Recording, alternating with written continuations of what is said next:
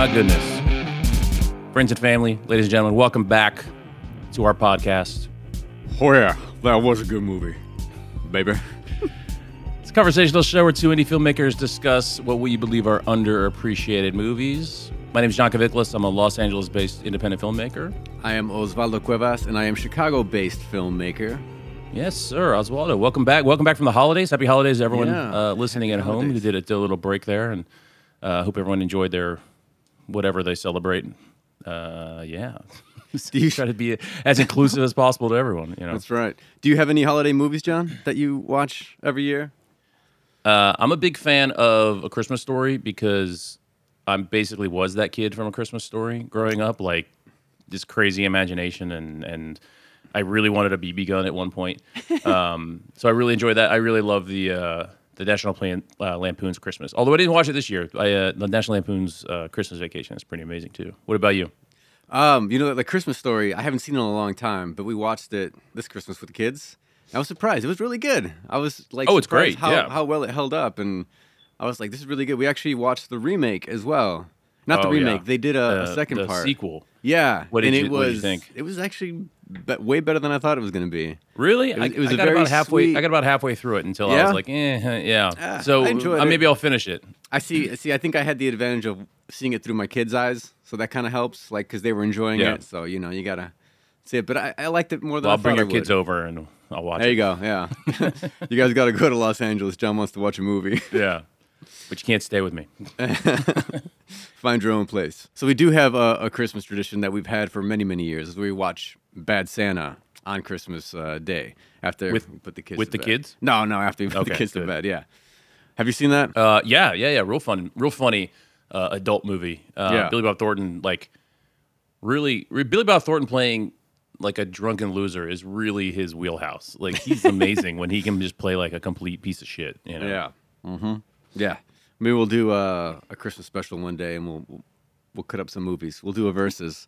We'll do it a like in the Christmas Story summer versus solstice, Bad though. Santa. So, Osvaldo, now that we are past the holidays, we have a new movie that we're going to talk about today. Well, why don't you go ahead and introduce it for us? Yes. So the movie I chose was 2002's Bubba Ho-Tep, directed by Don Coscarelli. Yeah, wrote and directed the Phantasm series, Beastmaster. John dies at the end. You know, pretty good amount of skins on the wall, as I like to say. Yeah. And then also starring Bruce Campbell. Oh, the great Bruce Campbell, Evil Dead, Army of Darkness, Spider-Man, Hudsucker Proxy. Like, he's one of the greats. Yeah, and another great, Ozzie Davis, surprisingly in this movie. Yeah, Ozzie Davis, Do the Right Thing, Grumpy Old Men, The Client. He really good, like, African-American character actor that was around for a really, really long time. Also making a surprise appearance, the actress Ella Joyce, who, as I was watching it, I was like, who is this lady? Because I try not to like have my phone on me or anything when I'm watching a movie. I couldn't place it, and then it clicked that Ella Joyce actually played Eleanor, the wife in the show Rock. If you remember the TV show Rock, starring Charles S. Dutton in the '90s. Rock? I don't think so. Yeah, ROC. He was. You know Charles S. Dutton, the actor. He played the wise African American groundskeeper in Rudy. He was in like Aliens 3. He's been around a long time. Actually, really interesting. You should read about him. Really interesting life. Like, killed a guy at one point, was in jail. Yeah, I'm seeing pictures of it, and now it's like I remember seeing. I don't know if I've seen a lot of episodes, but I do remember seeing this on TV. Yeah, I really liked that show as a kid. I haven't seen it in years. One of my favorite. There was just a line from that show that I always laugh at in my head, where she was like, something was happening. They were celebrating something, and like Rock was on his way home, and Eleanor was like, "I made chicken pot pie just the way Rock likes it," and his dad was like, "How's that?" And she goes, "Lots of it." For some reason, that joke, like, still like 20-something years later, killed me. But yeah, Ella Joyce, really, really good, really funny comedic actress. Really great. She was really good in this movie. She had a small role, but I think she like really gave it a lot of life. Yeah, and I think she was a nurse in Rock too. Like, I think that maybe she got typecast as the nurse. Yeah.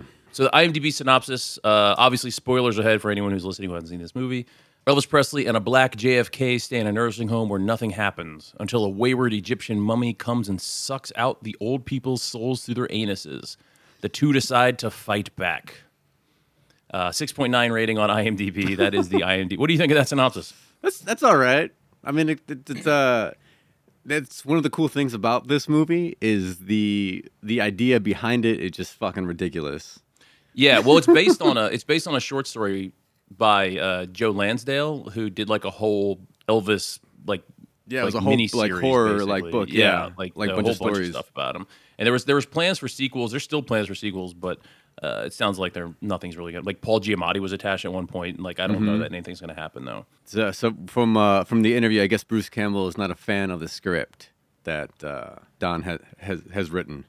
Yeah. It seemed like what did he say? He said like their friendship is more important than making this project happen or something like that. Like it seems like you've written stuff with people where it's like you get heated Yeah. and sometimes you get very opinionated and like I mean famously like David Cross and Bob Odenkirk didn't speak for years because of Run Ronnie Run or like Harold Ramis and Bill Murray because you get two very creative people that start butting heads and it's going to be toxic. So I think that's what he was trying to avoid. Yeah, it makes sense. So Bubba Ho-Tep.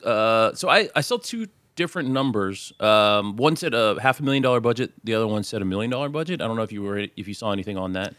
So what I read was the 500,000 in an interview with Don Castorelli. He said that they had a $700,000 budget. So it might have been a $500,000 plus, another 300,000 for like advertisement and Yeah, all when they that had stuff. advertising and Yeah. stuff like that. So had a $35,000 opening weekend. Total theater gross was $1.2 million. So depending on what their actual budget was, I mean, 500,000 you would consider 1.2 a success. Anything over that, you're not going to consider. You've got to double your budget to have it be considered a financial success in the movie world. So yeah, technically, I don't know. I don't know if it's considered a success or not. I mean, I would say so. I don't know if you read anything about it, but he had to release it all on his own. So they had to like self-distribute and do all that. And MGM didn't actually step in till once that whole deal was created with them trying to put in all these theaters. So MGM only helped with the sales of the DVDs. Oh, I didn't know that. Yeah. Yeah. I mean, I know that they did like a road show of it, which like Kevin Smith has kind of like rejuvenated that idea in the last like 5 or 6 years or so of like, just taking prints to theaters and kind of four-walling, they call it, like renting out the theater. And so I think there was like 12 or 13 copies that kind of got passed around on its original run. So it's kind of like El Mariachi, just to bring your favorite Robert Rodriguez back in, as always. Because I think like his budget was super low and he did it all himself. And then one of the major studios got involved, and that's why like they say they shot El Mariachi for like what was it $3,000 or $5,000, whatever it was. I think it was 7,000 total. 7,000. Yeah. And then the studios got involved and like did like a re-edit and then did promotion for it, and the budget actually went way higher. So yeah, thank God the studios are coming in and saving all these great movies. Yeah, we really owe the studios a lot. Yeah. Did you happen to see the Jay and Silent Bob reboot? Yeah, I did. Maybe the worst movie I've ever sat through. Like that was a tough watch. It was. I was kind of sad, but I have a theory that I feel like anyone who saw it in theaters probably thought it was amazing or probably really enjoyed it. Being in a crowd of people like-minded people, and then also having Jay and Silent Bob there to talk about it afterwards. Oh, absolutely. No. That's funny you bring this up because a buddy of mine actually went to the Dallas one and he said it was great and people were laughing and cheering, and Kevin Smith announced like, we tried to do other things. We tried to do Cop Out. We tried to do Yoga Hosers, and they didn't work. So we're just going to stick with the View Askew universe from here on out. And people like went nuts. And I was like, oh, great. And then I watched it and I called him up and I was like, what the fuck is your problem, man? And he watched it again. He's like, okay, no, it was part of like, it's like if you ever went and saw like a WWE match and it's like, I'm not a fan of The Rock, but when The Rock comes out, you're on your seat cheering because you're part of it. It's mob mentality. So yeah, I get it, but that was terrible. That movie was terrible. Yeah. And I think Clerks 3 just come out. I'm like, I have no interest in seeing that.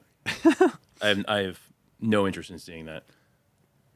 Yeah, but I mean, I think he did. I think he kind of realized that where he was at, and he's like, you know what? I want to make this movie, and I want to be able to pay for it, so I'm going to do it, and I'm going to make all my money back, going around and touring it. And I'm sure he had a good time making the movie and also going on tour. So, I mean, it was a win in his book. We're talking about Don Coscarelli here, or we're talking about Kevin Smith? No, talking about Kevin Smith. Oh, yeah. I mean, Kevin Smith at this point is, yeah, he's going to be able to kind of do whatever he wants to do. Which is nice. Yeah, it must be nice. Now that Harvey Weinstein's not in his way. Yeah. All right. Well, maybe we should talk about Bubba Ho-Tep a little bit. Yeah, let's do it. One of the feedbacks we got was that we keep going on these rants, and I was like, yeah, this is what conversations with John and I are like. We just keep going down these holes. Yeah, you're lucky you're only getting an hour. Yeah. So this was your first time fully watching Bubba Ho-Tep, John. Yes. What'd you think?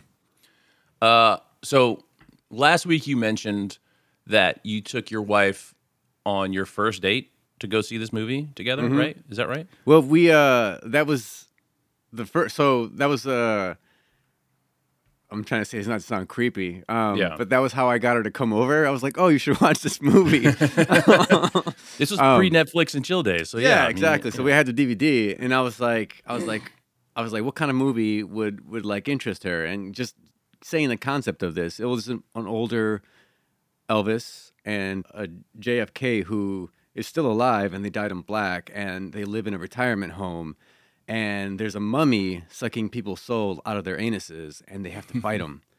And so And she was like, yes. She was like, absolutely, 100%. So let me put it this way. I'm surprised that she stayed with you after watching this movie. I did not enjoy this movie at all. Oh, no way. Not at all. This is awesome. Very, very little. There was a couple lines that kind of made me chuckle. But overall, man, I think it's a great premise. I think it's a great idea. It's ridiculous enough for me to be right up my alley. But I just think the execution of it was not very good. Wow. Okay. Yeah. So see, that's my opinion is the complete opposite. I think it's the execution that made it great. Because I felt like this could have been super campy and over the top, and I felt like they played it as real as possible with such a ridiculous concept. See, I think they should have gone way campier with it. I think that would have given it. I think they should have. So, as I was watching it, especially because I watched it twice, the second time was really rough. Well, I mean, you get your first impression of something, and then you sit with it for a couple days, and you go back and you rewatch it. When I watched it the second time, especially, it was really in my head that this was somewhere in between, like a Sam Raimi movie and like a Lloyd Kaufman Tromaville movie. And I think if they had gone either direction with it, I think it would have been better. So like they didn't go. It wasn't, for as crazy of a concept it wasn't that crazy of a movie, if that makes sense. Like they didn't do the stuff that I would have wanted to see from that log line of like, oh, he's sucking old people's anuses, or souls through their anuses, and it's JFK and it's Elvis, but like really like the fact that they were Elvis and the fact that they were JFK didn't really have any bearing on the story at all. Like it could have been like, I understand the fact that like, I mean, I think I get the fact that these two guys that they're old and their lives are at their end and they're feeling neglected and underappreciated, like they're being coddled and they're about to be forgotten forever. So they take on these two. I guess theoretically, we can get into whether or not they are or not Elvis and Black JFK later, but they have these two personas that they're giving out to the world to try to make them stand out and not be forgotten. And then death literally is chasing them. The mummy is literally chasing them. But there was no reason for them. Like, he didn't do anything Elvis to save the day. He didn't do anything JFK to save the day. Like, they didn't call on those two historical figures to impact the story at all. And that's kind of what I think I wanted out of this.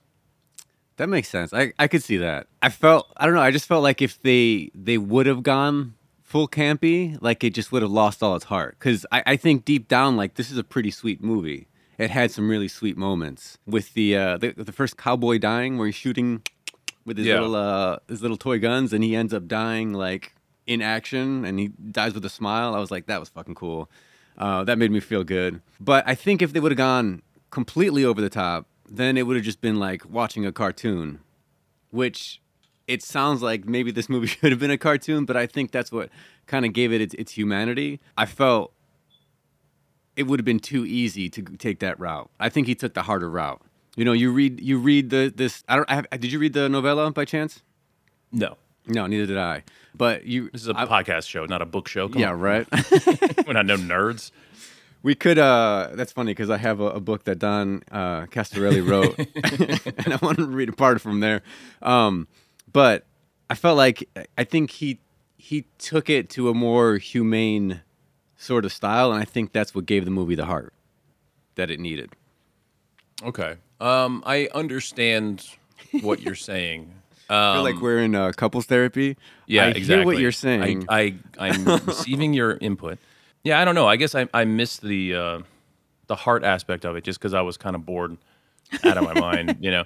But also one thing too that bothered me about this, the way they presented this movie was that it's all exposition. Like they're always talking about stuff instead of doing stuff, and it's not until like the end of the movie. I mean, they literally sit on a bed and they eat candy bars, and he like lays out how the mummy got there. You know what I mean? Like they literally just talk about stuff that they've done, which I guess rings true to old people. Maybe that's something that fell short on me when I was watching. They just are always talking about stuff that they have done, but it was all the one of the first rules in filmmaking is show don't tell, and they literally just sit there and talk about stuff that's happening off screen the entire movie until the very end. And then the end is just kind of like, okay, the worst action you've ever seen. Yeah, like, I mean, I get it. He's an old man, and they're technically two old men fighting because he's a mummy. But one thing, when I've done like script coverage and stuff for people, one of the things that I see a lot of is like when a character does something to solve a problem, right? And it doesn't work. And then they do it again, the same thing, and then it does work. That's always something I tell people. I'm like, look, that's weak. That's weak writing. You've got to, if it didn't work, it's not going to work again. But then in the end of this movie, he lights the mummy on fire, and then he kind of fucks around for a couple minutes, and then he lights the mummy on fire again, and that's the end of the movie. And I was like, no. He lights the mummy on fire, and then he really lights the mummy on fire. Oh, okay. Is that what it is? Well, who the fuck came along and put this mummy out? That's their bad. Like, but I feel like they could have too. Like, I mean, the whole movie seemed to be about them trying to justify their lives, like to make their lives have meant something. And they do this big action, but like it's just for the two of them, basically. You know, I mean, I guess they technically are saving the souls of the people that the mummies sucked through their anuses, but but overall, like, you know, they could have had, like, there was the girl in the beginning who kind of like dismissed Elvis.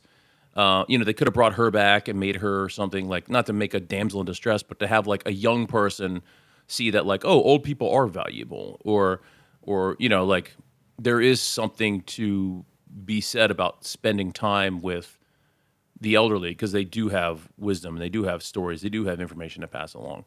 But that instead of doing that, it was just the two old guys and a mummy, and everyone dies, and everything, you know, when you die, everything dies with you. So if you haven't passed it on, then nothing's getting passed on. So the ending just seemed kind of like futile to me, you know? So I think one of the feedback that he got from the studios, at least when he was trying to pitch the idea, everyone kept saying kind of what you were saying, like, well, we need to bring in young people. We need to bring in, like, how do we make this more, like, young and hip? And that was what he did not want to do. Like, he wanted to keep it true to the story, and he really wanted to make it about old people and like in an old folks' home. And just, fuck, man, that old folks' home looks horrible. It looks like brutal, the most, man. Oh my God, that was hard to watch. Old, man. Yeah, that was like, that was way scarier than the mummy. That was the scariest part of the whole thing, was just the neglect of these old people, and just, you know. But no, I agree. I'm not saying that they should have had younger characters in there to like boost the sellability or marketability, because I hear that shit all the time from producers and, you know, and buyers, and it's like, you guys nobody knows what the fuck is gonna sell. Nobody knows what they're talking about. You hear that shit constantly. Oh, we got to up the marketability of it by putting in this, and this. It's like, well, if there was a formula that actually worked, there wouldn't be any failed movies. You know what I mean? Every movie would work. So I'm not saying that they should have brought in. I'm not saying they should have, like, I almost said euthanized it. I'm not saying they should have. I think you are saying they should have euthanized it. I wanted to be euthanized when watching this. I'm not saying they should have, like, brought in extra characters to, like, make it young and hip. What I'm saying is, if the whole point of this movie was that these guys are trying to justify their lives and not be forgotten.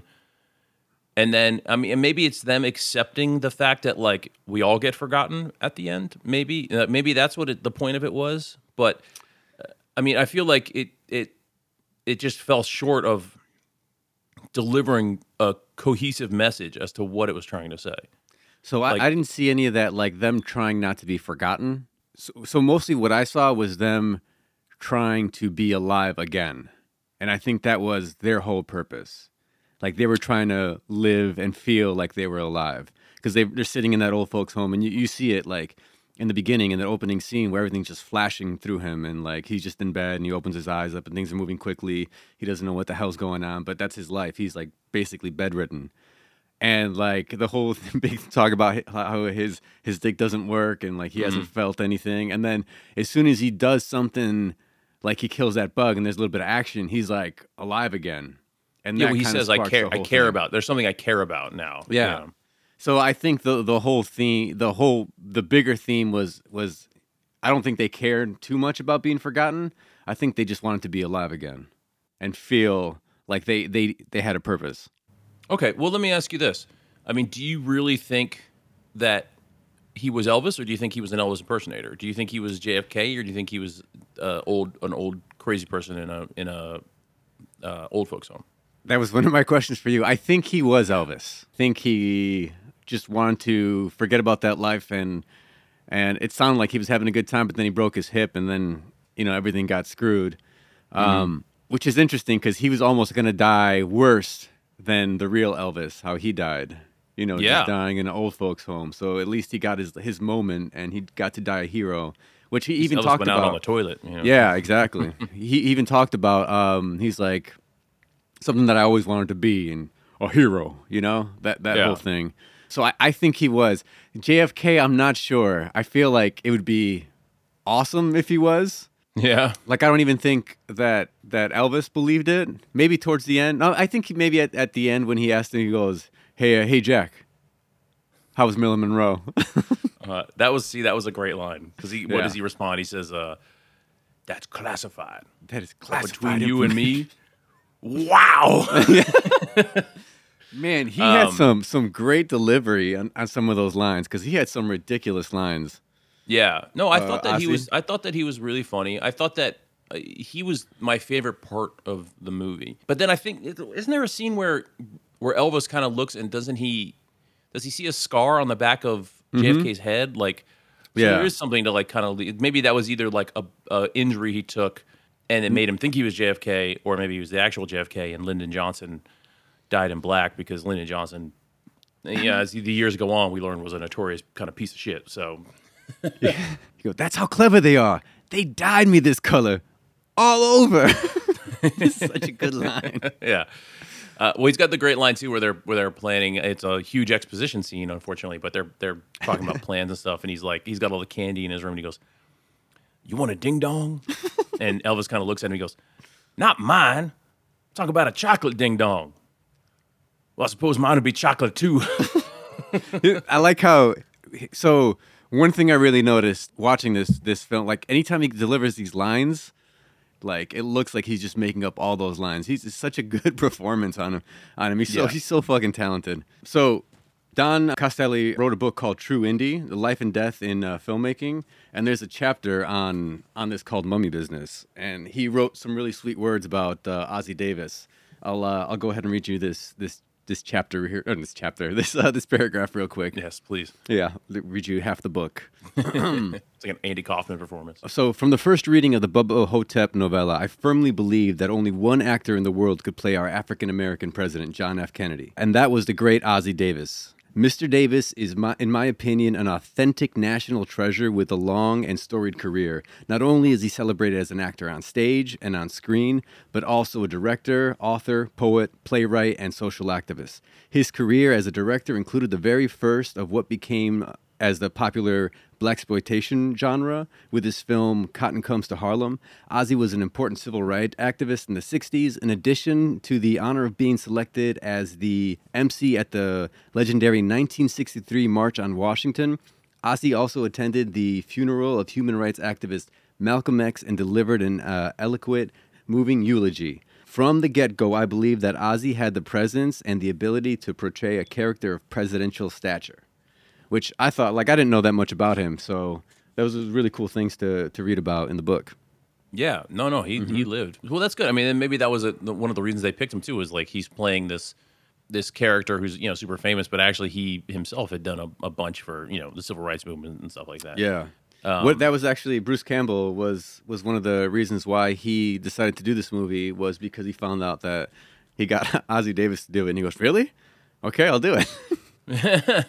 Well, one of the things I read said Bruce Campbell's the first question he asked Don Coscarelli was, "Do you see Elvis's penis?" In an interview, he asked him that, and then it was also like, "How long are you going to spend on this movie?" And I think he said 6 weeks, which I guess he was worried that it would be like a 2-week sort of thing. And he's like, "No, this is going to need time to do it right." Well, one of the things, speaking of Bruce Campbell, was one of the things I didn't like about this movie was, and this is just my own personal beef, is like, I love Bruce Campbell, and I love seeing Bruce Campbell be Bruce Campbell. I love him. I feel like I'm sure he's nicer than Ash from the Evil Dead series, but like, I feel like that's probably not that far away. I've never met him, but I like watching Bruce Campbell be Bruce Campbell, and even in stuff where he's not playing Ash, where he's he's the ring announcer from in Spider-Man, the Tobey Maguire Spider-Man. He's the reporter in the Hudsucker Proxy. Like he's always playing that kind of like swarmy / charming kind of like asshole character, and I just didn't like seeing him in this getup. I didn't like seeing him as Elvis because I wanted to see him as Ash or as more of a Bruce Campbell character when now he's doing an impression. Now, that's just my shit because like I know he got praised for his portrayal of Elvis. People were going crazy for it. But personally, I feel like they took all the charm that Bruce Campbell naturally gives off in his performances and they covered it in Elvis makeup, and then you couldn't see it. I could see that because he wasn't as charming and as ridiculous as he normally is. But he was very subtle, and I think that's when Don Coscarelli, in one of his interviews, like when he said like when he first came to my house and he was reading, I guess he got really excited because Bruce Campbell didn't do anything over the top. He played it real straight, and he was like, "Yes, that's what I wanted." Well, yeah, and I'm sure that benefited the movie more than him mugging like Bruce Campbell. I'm just saying, personally, as a fan of Bruce Campbell, yeah. The only actor's autobiography I've ever read is Bruce Campbell's. If Gins Could Kill, it's great. My friend is actually quoted like there's quotes at the beginning of each chapter. And one of my friends, before I even knew him, is quoted in that as saying something like, "How come all your Sam Raimi stuff's so good, but all your other movies suck?" or something like that. But it's I like Bruce Campbell as Bruce Campbell or as Ash. You know what I mean? Like, is that a shitty thing to do? Yeah, I'm typecasting him in this thing, but that's what I want to see. And when I saw him as Elvis, it was just like, I just were you expecting like a big over the top Elvis? I don't know. I think it just was so off-putting, like hearing Bruce Campbell's voice, but then doing an Elvis voice on top of that, because it still wasn't that far away from his normal voice. Like it's not that he was doing a bad impression or impersonation, but he just kind of still sounded kind of like Bruce Campbell. Maybe it was just hard for me to separate the actor from the part, and that could be me. That could be the way they performed. I don't know, but that's when I was watching it. I was just like, I don't like seeing this. I want to see him. I want to see him be Bruce Campbell. I want to see his boomstick. I want to see, I want to see him be a suave asshole who could still get the girl who, you know what I mean? Like, even though he's older, like Ash vs. Evil Dead, he's older and he's they're playing off of that, like, he's grown up and he's old and pathetic now, but he's still kind of charming, There was something I saw him in, and I can't remember what it was, but he was like sitting and having a conversation with somebody at like this like restaurant, like bar sort of thing. He was sitting at a table, and he gets up to do something, and he just like, there's some guy sitting like next to him, and he just grabs his head and like pushes it down and like just walks away. And it just made me laugh so hard. But I felt like that's just something he just did on the spot, and the actor was probably like, "What the fuck?" Yeah, maybe. I mean, did you see the new Doctor Strange movie? I did. I mean, terrible movie, I thought, but his little cameo was great, where he's just It was like funny, beating the yeah. shit out of himself the entire time. Like probably the funniest Yeah. part of that whole movie, or the best part of that whole movie, was that little Bruce Campbell. And again, it was a Sam Raimi movie, so maybe that was it too. Like I think was your friend said it right. How come you're only good at yeah. Sam Raimi movies? I'm really good at Sam Raimi movies. So who? This is your movie now. You're Okay. directing this. Who are you going to Okay. cast as Elvis? In 2002, Doesn't matter. well, I mean, fucking you got- Elvis, if it 'cause you doesn't got- matter. yeah. Right. Well, okay, so here's the thing. There's been some great Elvises in the past, you know. I mean, Kurt Russell, Val Kilmer. Val Kilmer did a very small Elvis impersonation in True Romance.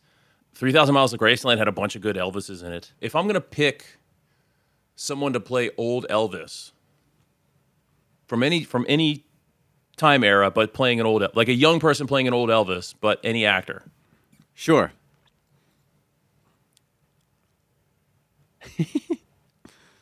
It's just tough, man. Should I limit you to like current actors? Well, I mean, I'm not going to go further than 90s or 2000s anyway. But to play this character, I feel like I'm on his jock all the time. But I feel like Nicolas Cage would have been. Oh really my good. God, that's exactly who I was thinking. Really? Yeah. Either that or like even like a John Goodman maybe. Oh wow. Because That I would feel be- like that would John be Goodman different. would have. I feel like you're going two different directions with that. Mm-hmm. So Nicolas Cage is going to go a million miles an hour, and John Goodman's going to kind of bring it back and be a little more subtle with it. But maybe I'm just thinking that John Goodman could fill out the Elvis costume. Maybe that's what Yeah. I'm picturing. He would Also, make he's good got Elvis. also ironically, he's got kind of an Elvis look in. Oh, Brother Without Thou. No. The other one, Raising Arizona. He's got the big chops and the slick greaser hair with Nicolas Cage in it. So maybe that's why I went with, because I actually almost said William Forsythe too. So maybe I'm just picturing Raising Arizona. I've never actually seen that movie.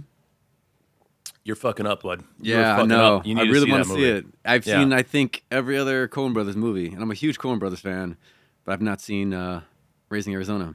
That And I'm a Nicolas Cage fan. here's the thing.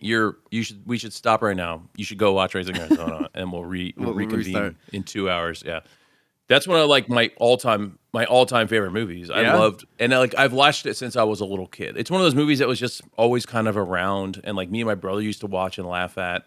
And then as you get older, and like because as a kid it's just silly, but then you get older and you start to you have adult problems, and you realize like, oh, these guys have adult problems, even though they're young in the movie. But no, it starts to hit you different as you get older too. It's great. It's fantastic. It's funny though. God, we're really veering off topic today. One of the things I read one time was somebody asked Nicolas Cage, why were you the only person not to like go back and work with the Coen brothers again? Because they use a lot of the same John Goodman, Holly Hunter. They use a lot of the same actors. And what he said was that they clashed so much on set because it was their first. They had done Blood Simple, but this was their first foray into comedy. And the Coen brothers have a very specific kind of comedy, but this was their first comedic movie, so no one knew exactly what they were doing. So they butted heads a lot. But everyone that came after him had the ability then to like reference a Coen Brothers comedy, and they knew what they were getting into, and they could be more comfortable doing it. Because Raising Arizona, I'm sure if you read that script, people are just like, "What the hell is happening here?" It's probably like reading the Napoleon Dynamite script. You're like, "Where's the comedy in this?" Yeah. But I mean, a lot of it comes from the way they shoot, which is the Coens and the Raimis are very similar. They came up together. They both have very distinct styles, I think. Bruce Campbell was actually in the trailer that they made before Blood Simple. So when they made Blood Simple, they first made it into a trailer, and they used Bruce Campbell as the main guy. And then, Oh, really? Of course, I he didn't was know that. recasted. Yeah, You can actually look it up on YouTube. I'll put Of course, Bruce a Campbell link in the Bruce show Campbell notes. gets He gets moved out of yeah. the way for a bigger star. Yeah, poor Yep. guy. Yeah. But Blood Simple is a fucking masterpiece. Oh, it's so oh good. my Especially God, for yeah. like a first feature. Yeah. Oh my God. Oof. I was so jealous when I saw it. But that first movie, that first feature especially is super difficult. But they also lucked out because they had, they had Dan Hedaya and Emmett Walsh and stuff, but I mean, a young Frances McDormand, who I don't know if she was really doing anything before that. Like that's the first thing I can think of her being in off the top of my head. I think that might have been her first feature. So like, I mean, they were taking a risk too with her. I casting, mean, yeah. she probably was a theater kid or something. I'm sure it wasn't her first acting experience, but I mean, to have her kind of carry a movie like that, maybe the stars just aligned for them, unlike how they do for some people. Not pointing fingers at myself. Well, I never actually got to ask you my question though. Oh yeah, you had a question about Bubba Ho-Tep, because I said, do you feel like he was? You think he was Elvis and he was not JFK? I don't know. I think I'm gonna say, just because I think it makes it so much more enjoyable, is I think he really was JFK. Okay. Just because it would make it more believable if he really was. You know what I mean? No, I'm kidding. You think hold on. it would make it more believable? Yeah. No, I don't know. It's kind of a tough one because it's so ridiculous, and like it's such a big leap that it is kind of hard to believe. You know what I do think though is I think he really thinks he's JFK. Okay. Yeah. You think he thinks he's JFK, but you think he is Elvis. Yes. See, I agree with the JFK thing. I think he does think really is JFK, but I think Elvis knows he's not Elvis. Interesting. And I think that's why he adopted this personality. Going back to something we were talking about earlier, is about like he wants to be remembered. He wants to be great. He doesn't want to be forgotten. So that's why he adopted this kind of like infamous character that people are going to remember for at least another couple generations. You know what I mean? Like he's going to live past his years. So I think that's why he adopted him. So all of his stories, I mean, there's no proof to any of the stories he told, even about like the trailer park explosion or anything like that. So, I mean, you have to look at all that as like almost like if he's an unreliable narrator. Like you don't know if he's telling the truth about any of this. Mm-hmm. So he could have just broken his hip and ended up, he could have been at a costume contest and ended up with a broken hip, or, what I mean, when the first day he got pulled into the old folks home, he could have been wearing a Elvis costume. So, I mean, I think that they set you up to believe that he is Elvis, but I don't think that he is, because you're only looking at it from his perspective. I think that's one of the cool things about having an unreliable narrator is like you don't know if it's all bullshit or if like some of it's true, and you can choose to kind of go either way. Yeah, it kind of makes it more interesting. Yeah, I mean that's what makes it interesting. Like they didn't. Sometimes it works and sometimes it doesn't when they don't kind of put a button on things like that, where it's like, hey, it's kind of up for debate, which I think it can make a movie. It could be a cop out sometimes if somebody's like, oh, we're going to leave this up for debate. It's like, well, no, you just didn't write an ending to a movie. But I think that the way they did it was good, because we can sit here and have this discussion about like, well, was he or wasn't he? And I think both of us could make good arguments in either way. So here's one. Yeah. Why do you think he was so sad about his daughter and not seeing her and not being able to tell her he loved her? Do you think there was maybe another daughter, or? Yeah, I don't think it was Lisa Marie that he was talking about. I think it was his real daughter, and they never showed her picture. I mean, he held up a picture, but They probably couldn't afford it. The rights. That could be, yeah. See, that could be a budgetary thing, because I know there was no Elvis music in the entire thing because they couldn't afford it. And the whole Elvis, when they cut to the Elvis movie, 24-hour movie weekend, you don't actually see Elvis at all because they couldn't afford any of it. Yeah. But I feel like he was talking about his own daughter, and I feel like JFK was talking about. He wasn't talking about John when he was talking about like, oh, we weren't the kind of guys who should have had kids or whatever, like, or we were never typical fathers. Something he says something along those lines. But I think that they were talking about. I think that they're coming to terms with the fact that they were probably selfish as dads, as fathers, and maybe weren't around as much as they should have been. And now they're, it's like the guy in the beginning dies and his daughter doesn't come to visit him. Nobody comes to visit these. That death. Yeah. He's just screaming in pain. Oh my God. And then his daughter shows up and just throws all his shit away because she doesn't care. Like that's what they're dealing with. That's I think the main the point of this, the through line of this entire thing is like they're dealing with that, like, oh, no one's going to give a shit about us when we die. That's what I'm saying. Like it would have been, I think it would have served them better to have somebody at the end who could have witnessed their sacrifice to kind of tell the story. And then they're like, oh, like these people were valuable, even though they're crazy. One guy thinks he's JFK, one guy thinks he's Elvis. There is somebody to tell their story as opposed to it all just disappearing. I mean, unless that was the point they were trying to make again about just the futility of life and death makes everything meaningless. You know, God, fucking depressing shit. Well, I feel like if they would have had someone else witness it, because then it would have been their story instead of Elvis's and JFK's story. You know what I mean? Instead of it technically Elvis's story. I mean, sure. I mean, but you can have. I mean. You have Holly McClane and Die Hard witness everything, and it's still John McClane's story. You know what I mean? Like, you have people, you know. But John McClane doesn't die at the end. And he's not trying to, like, prove himself the whole time. Let me ask you this, then. Do you think that the mummy even existed? Yes. Because nobody else saw it. I mean, the only people who saw it died. Like maybe it wasn't even a real thing. You know what I mean? Like maybe it could have just been death. Yeah, you know? I mean maybe if they had brought a girl like the young girl from the beginning back at the end, and she was the damsel in distress, then it would have solidified the fact that this mummy is real. So now JFK and Elvis are obviously real. Because why not? There's a goddamn mummy walking around. Mm-hmm. Why couldn't this be Elvis? But like nobody, like the nurses never saw the mummy. There was nobody ever reacted who survived, who saw it.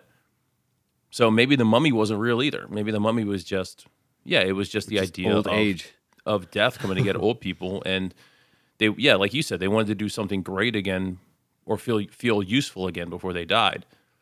But if the mummy was a metaphor, it wasn't real, then what the fuck were they feeling? What were they doing? You know? What a waste of time. Yeah, it's like little kids fighting.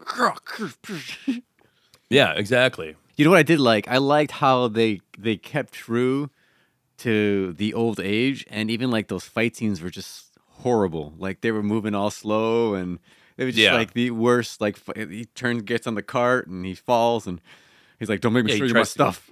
Yeah, he tries to kick, and he hurts his hip and stuff like that. Yeah, I did like that they weren't just suddenly these like badasses, or like they get this whole plan together, and it's like, hey, I'm going to go to sleep because this thing only comes out at night, and then night comes and JFK falls asleep again. You know what I mean? Because he's an old man. He falls asleep in his wheelchair. And then he reads out that the thing to banish him away, and it was like something ridiculous. Yeah, it made no sense. Yeah. And then it got like kind of like, I think I got kind of stupid at the end too when the mummy would talk and like he was talking in hieroglyphics. It would. I was just like, come on. That was a little silly, and I do agree.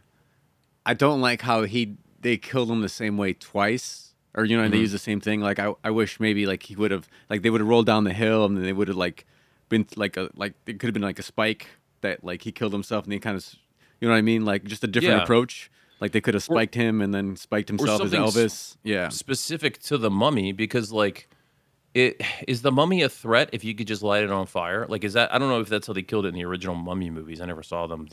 Not the Brendan Fraser ones. Like you the never ones saw from the. Oh, okay, gotcha. Like the ones from like the 20s, you know, like the Lon Chaney ones, you know, or whoever the fuck played the mummy. But like, is that it? Like you just light a mummy on fire? Because that's not very scary. Like it's not intimidating.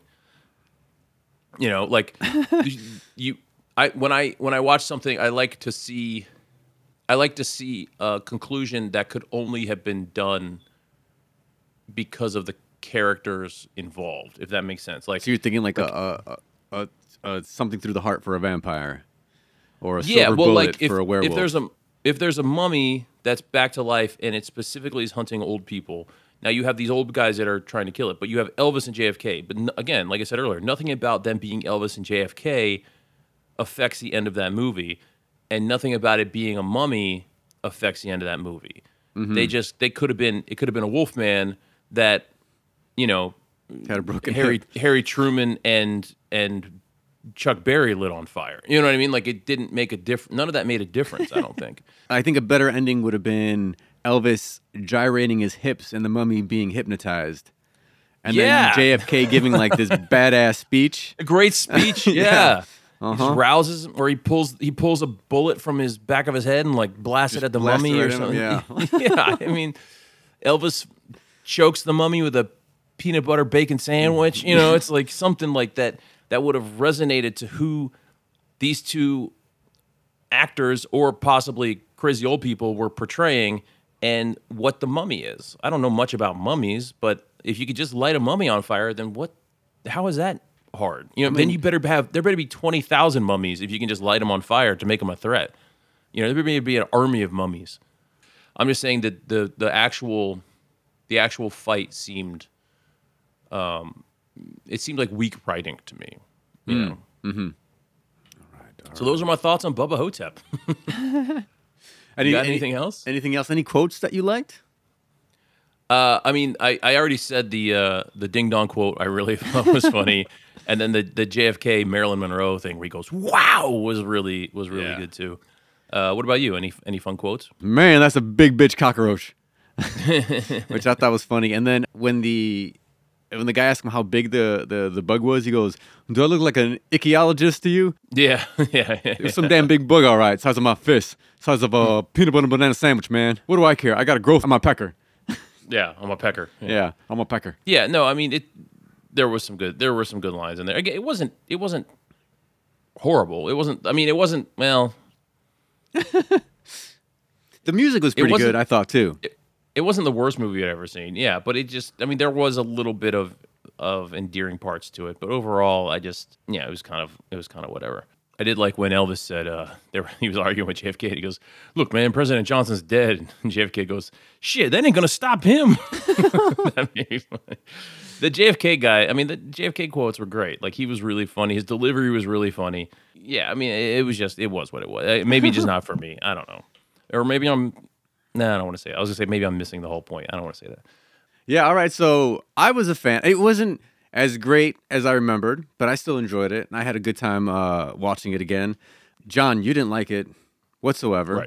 Right. So I'm curious to see what people out there in, what is it, podcast world? What do we call this? Podcast land? Yeah. I don't know. Were you guys a fan of Bubba Ho-Tep? I feel like you either really like this movie or you don't.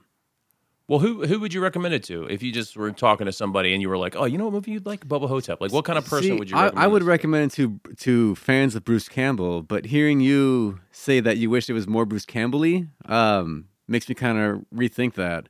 Well, it's funny because I watched it on my friend's Prime account because he had bought it, and he's a huge Bruce Campbell fan. So I'm wondering if he bought it.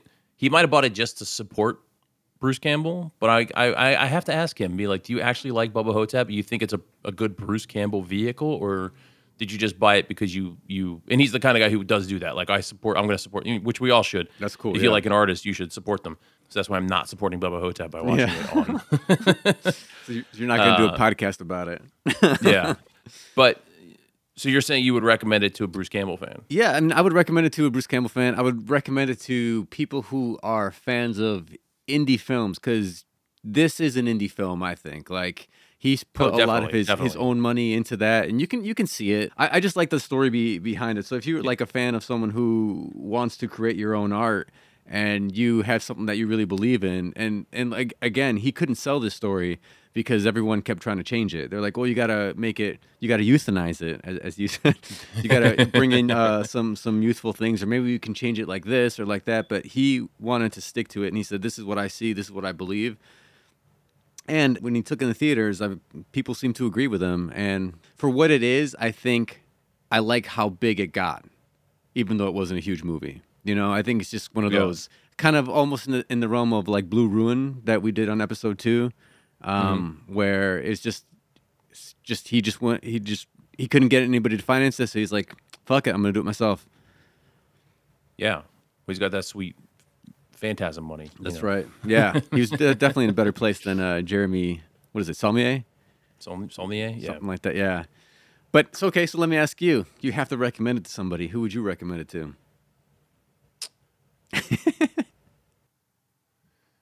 I think I would recommend it to somebody like I would basically sell it to somebody who like really like, but kind of sell it as like, look, it's kind of like like trauma light.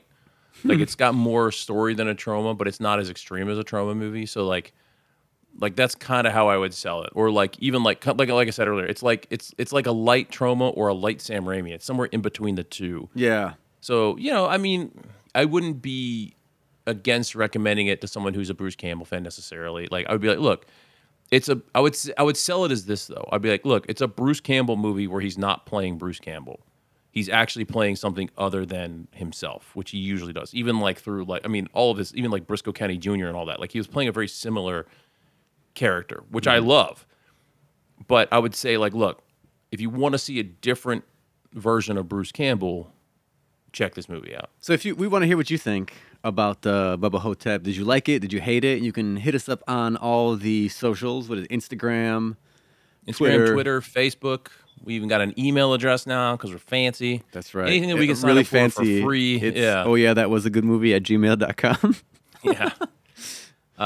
So everything, Instagram, Twitter, Facebook. Oh, yeah, that was a good movie at gmail.com. Yeah, feel free to reach out. Let us know what you think. Let us know how wrong we are. We love hearing that, actually. Yeah, that would be fun. But actually, I actually do like being challenged on stuff when, I would love to hear somebody really come back just like kind of like you did and be like, no, man, you missed the whole point of this fucking movie, idiot. And then maybe I'll look at it with new eyes. You know what I mean? Like I think that's one of the great things about discussing movies is like maybe you saw something that I didn't, and now I'm going to watch it again, which I'm not going to watch it again. But if I was to watch it again, I don't know if this is the movie. Yeah.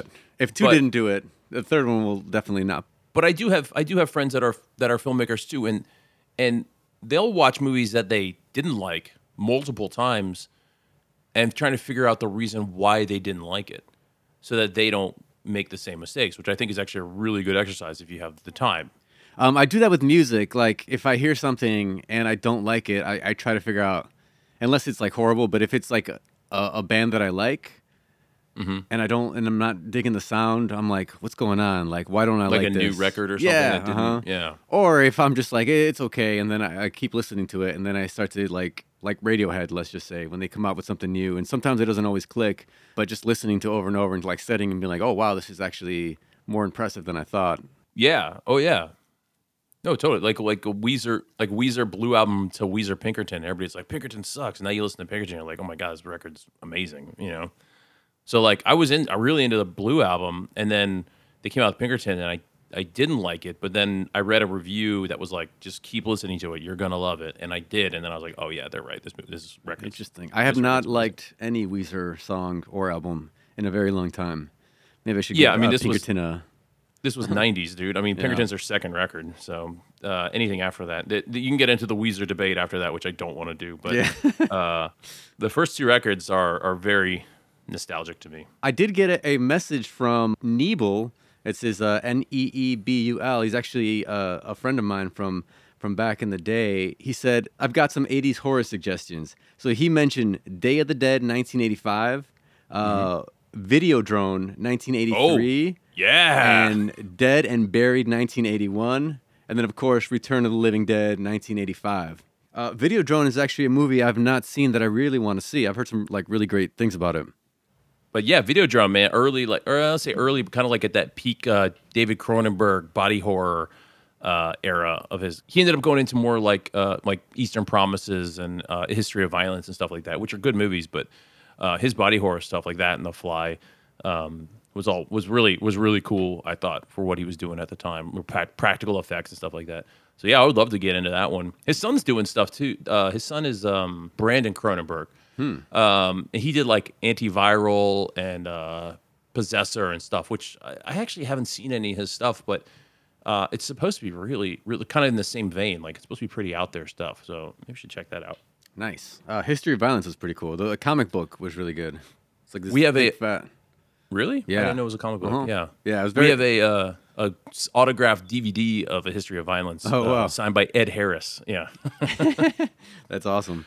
Yeah, so there's no cover or anything. It's literally just the DVD in like a clear case. Yeah, so thank you, Neebul. Quick, actually, remember earlier one of these podcasts you were asking what that image behind me was? That's actually a photograph that Michael Neebul took. So he's got some awesome photography, yeah. So you could follow him too. He's Neebul. If you want to see some really cool, some cool photography. He does some like weird like dark stuff. It's cool. That's why he likes Cronenberg. That's right. Yeah. Uh-huh. I could tell by his movie selection. Yeah. And then one more thing I did want to mention. So for Christmas, we have the kids, but we don't usually say like these presents are from Santa, or like this. We like make up all these names, like this is from Sonic, or from Bruce Lee or whatever. And I had this present that was like about 6 inches by 4 inches, flat thing, and I was like, and I looked at it, and it said to Osvaldo from Mark and Mike, and I was like, what the hell? And I opened it up, and it was the Blu-ray for American Movie. Oh, super Yeah, cool. so I did get the Blu-ray version. So now I do have an older copy of the DVD version, and I think it'd be kind of fun to do some kind of giveaway. So we'll have to figure that out and figure out some kind of giveaway that we can do. If you guys have any ideas, let me know. So you're going to give away your original standard DVD copy Yeah, of American Movie. Yeah. Well, it's a Christmas miracle. That's isn't it? right. Uh-huh.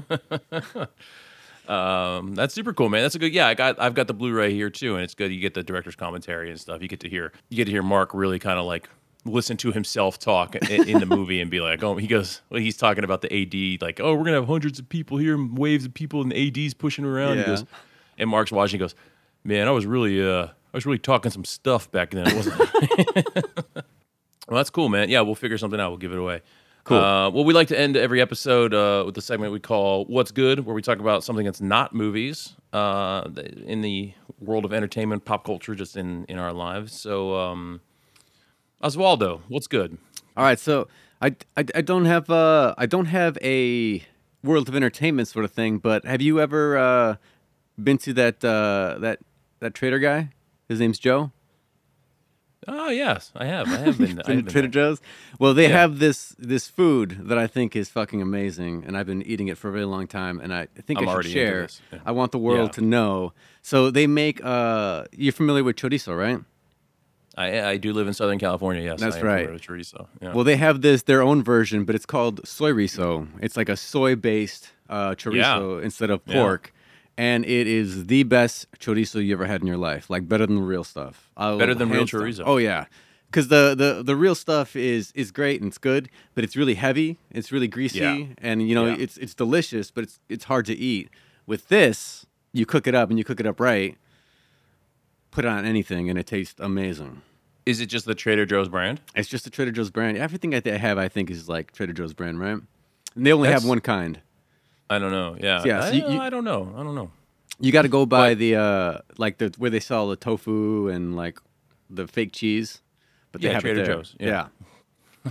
So that is my my what's good. Definitely That's recommend. interesting because I actually my wife is she's a pescatarian, Ah, okay.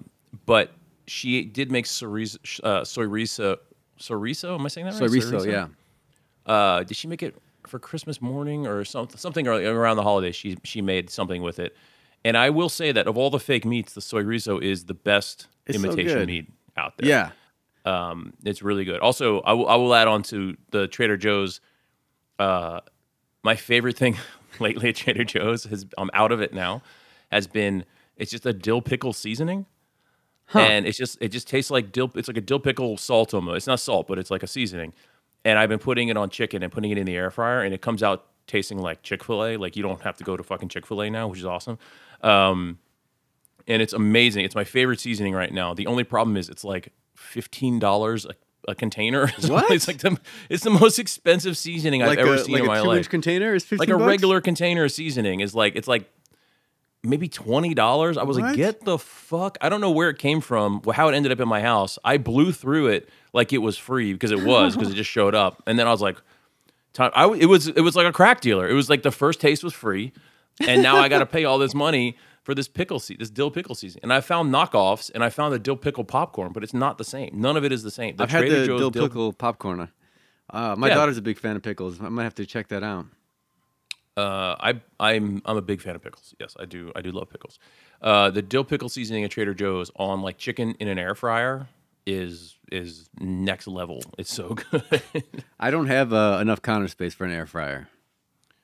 I don't either. I just make it happen.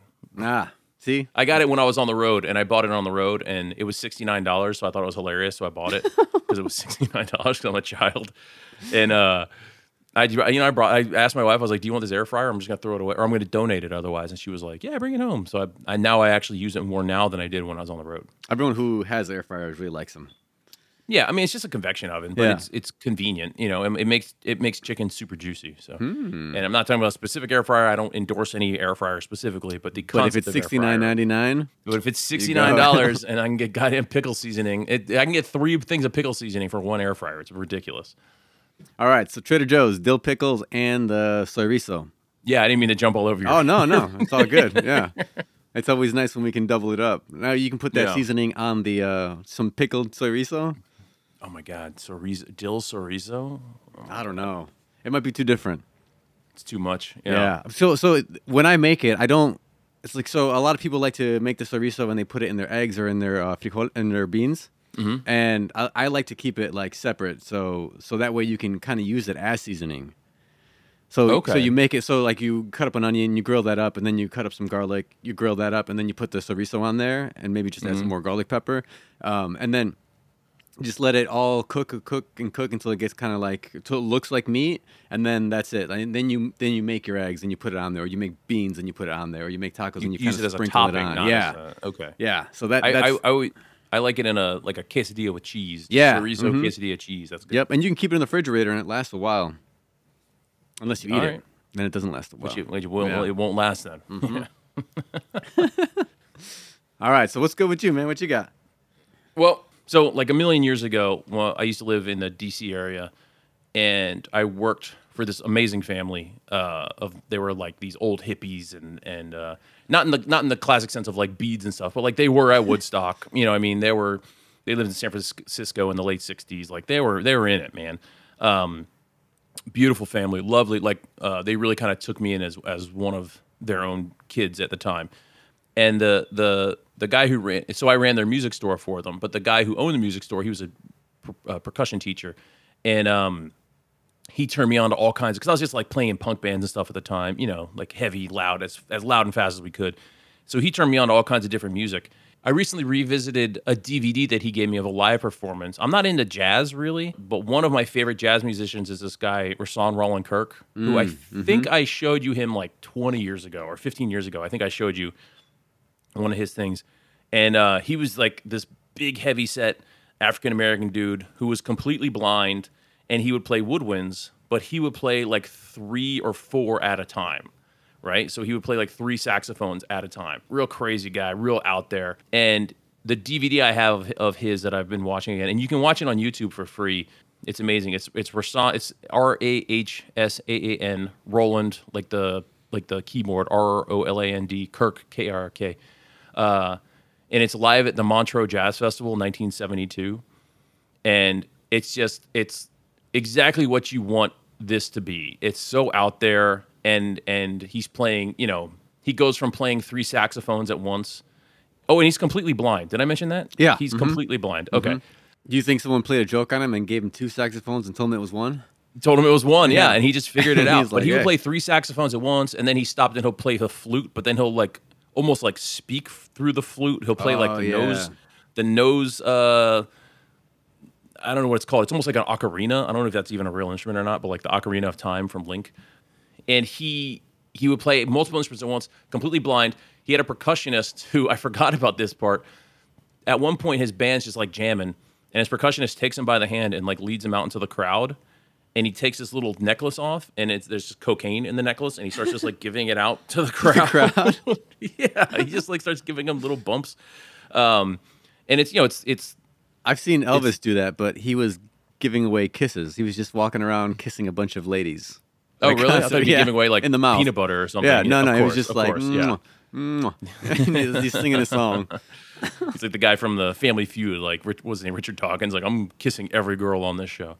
But when you watch this, and Roland Kirk ended up like having a stroke at one point, and he lost half the feeling in one side of his body, but then he still went on to perform and play with 2 saxophones. So like he still didn't stop, and then cool. he died. Wow. He died in the 70s.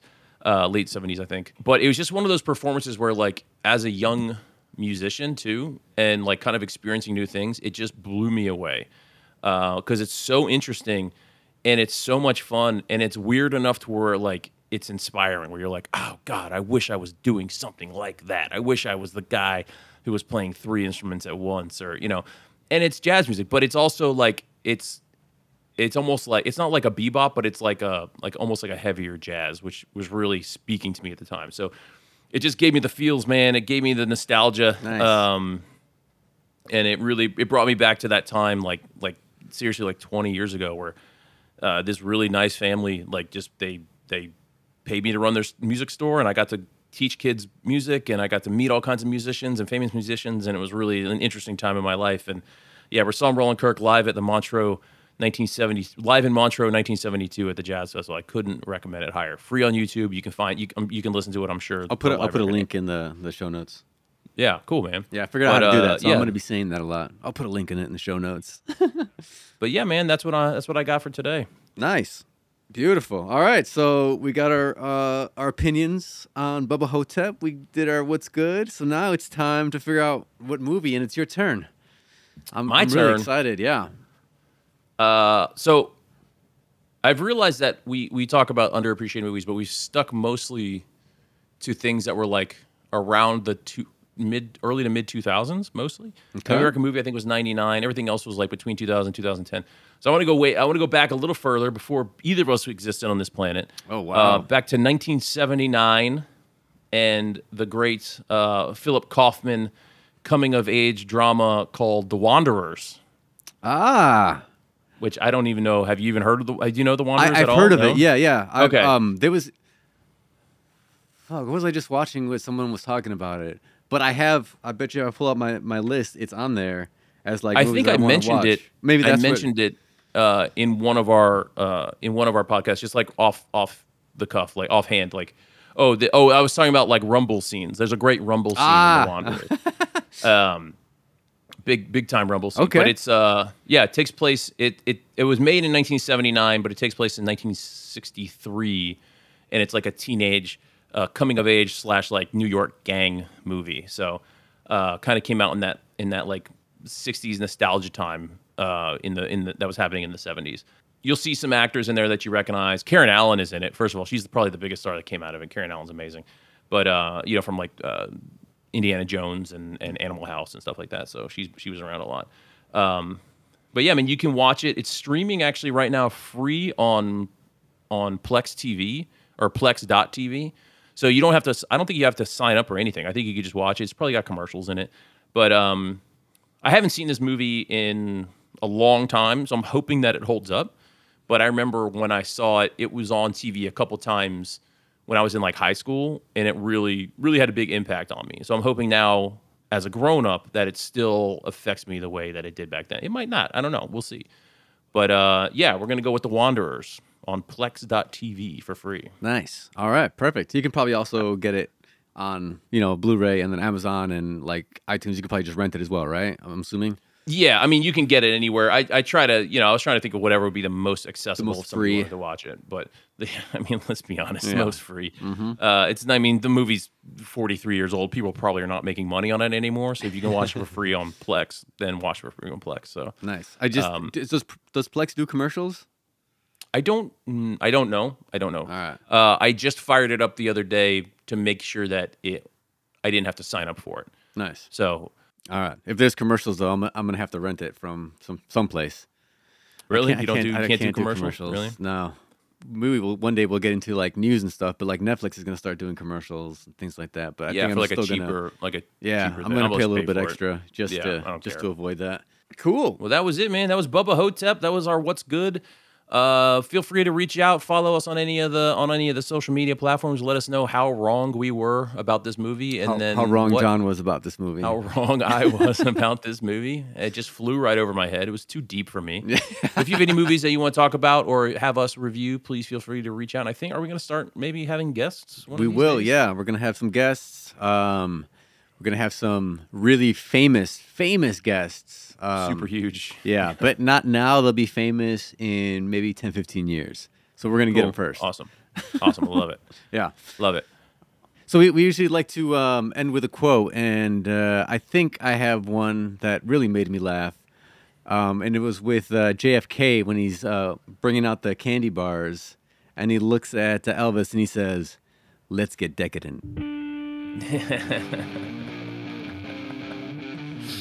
Oh, great. All right.